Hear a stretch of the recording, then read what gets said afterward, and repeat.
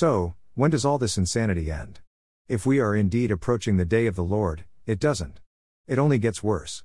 When Paul was instructing the believers in Thessalonica about the coming of Jesus, he encouraged them not to be quickly shaken in mind or alarmed, 2 Thessalonians 2:2, 1 because he would not return until certain events transpired. First, the rebellion must come.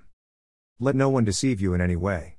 For that day will not come, unless the rebellion comes first, and the man of lawlessness is revealed, the son of destruction, who opposes and exalts himself against every so-called God or object of worship, so that he takes his seat in the temple of God, proclaiming himself to be God, 2 Thessalonians 2:3-4.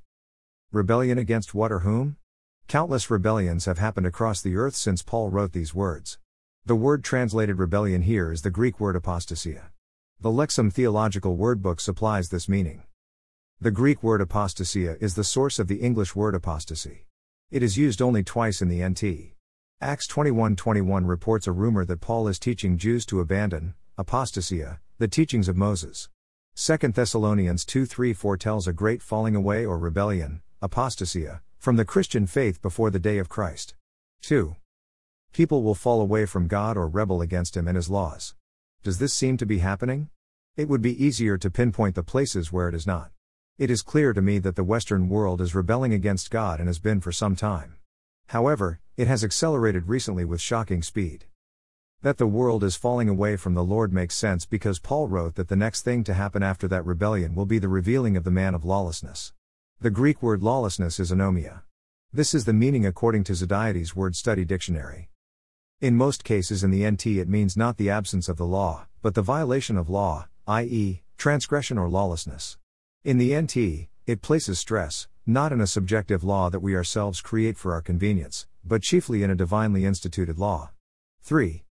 What better time could there be for a man who lives in and promotes lawlessness to appear when the world is rejecting God and His laws? It would be eager to accept such a man. Only one more event remains. The one who restrains lawlessness must be taken out of the way. For the mystery of lawlessness is already at work. Only he who now restrains it will do so until he is out of the way. And then the lawless one will be revealed, whom the Lord Jesus will kill with the breath of His mouth and bring to nothing by the appearance of His coming. 2 Thessalonians 2:7-8. Since rebellion against God has spread so thoroughly and rapidly, it seems we can only conclude that the restraining hand of God is being removed, preparing the way for this evil man. Who is he? In the book of Revelation he is called the Beast, and he will exercise great authority. Also it causes all, both small and great, both rich and poor, both free and slave, to be marked on the right hand or the forehead, so that no one can buy or sell unless he has the mark, that is, the name of the beast or the number of its name. Revelation 13:16-17. There are dark days ahead. Difficult days. However, Jesus remains on the throne. And Jesus came and said to them, "All authority in heaven and on earth has been given to me." Matthew 28:18. His all-encompassing authority has never wavered.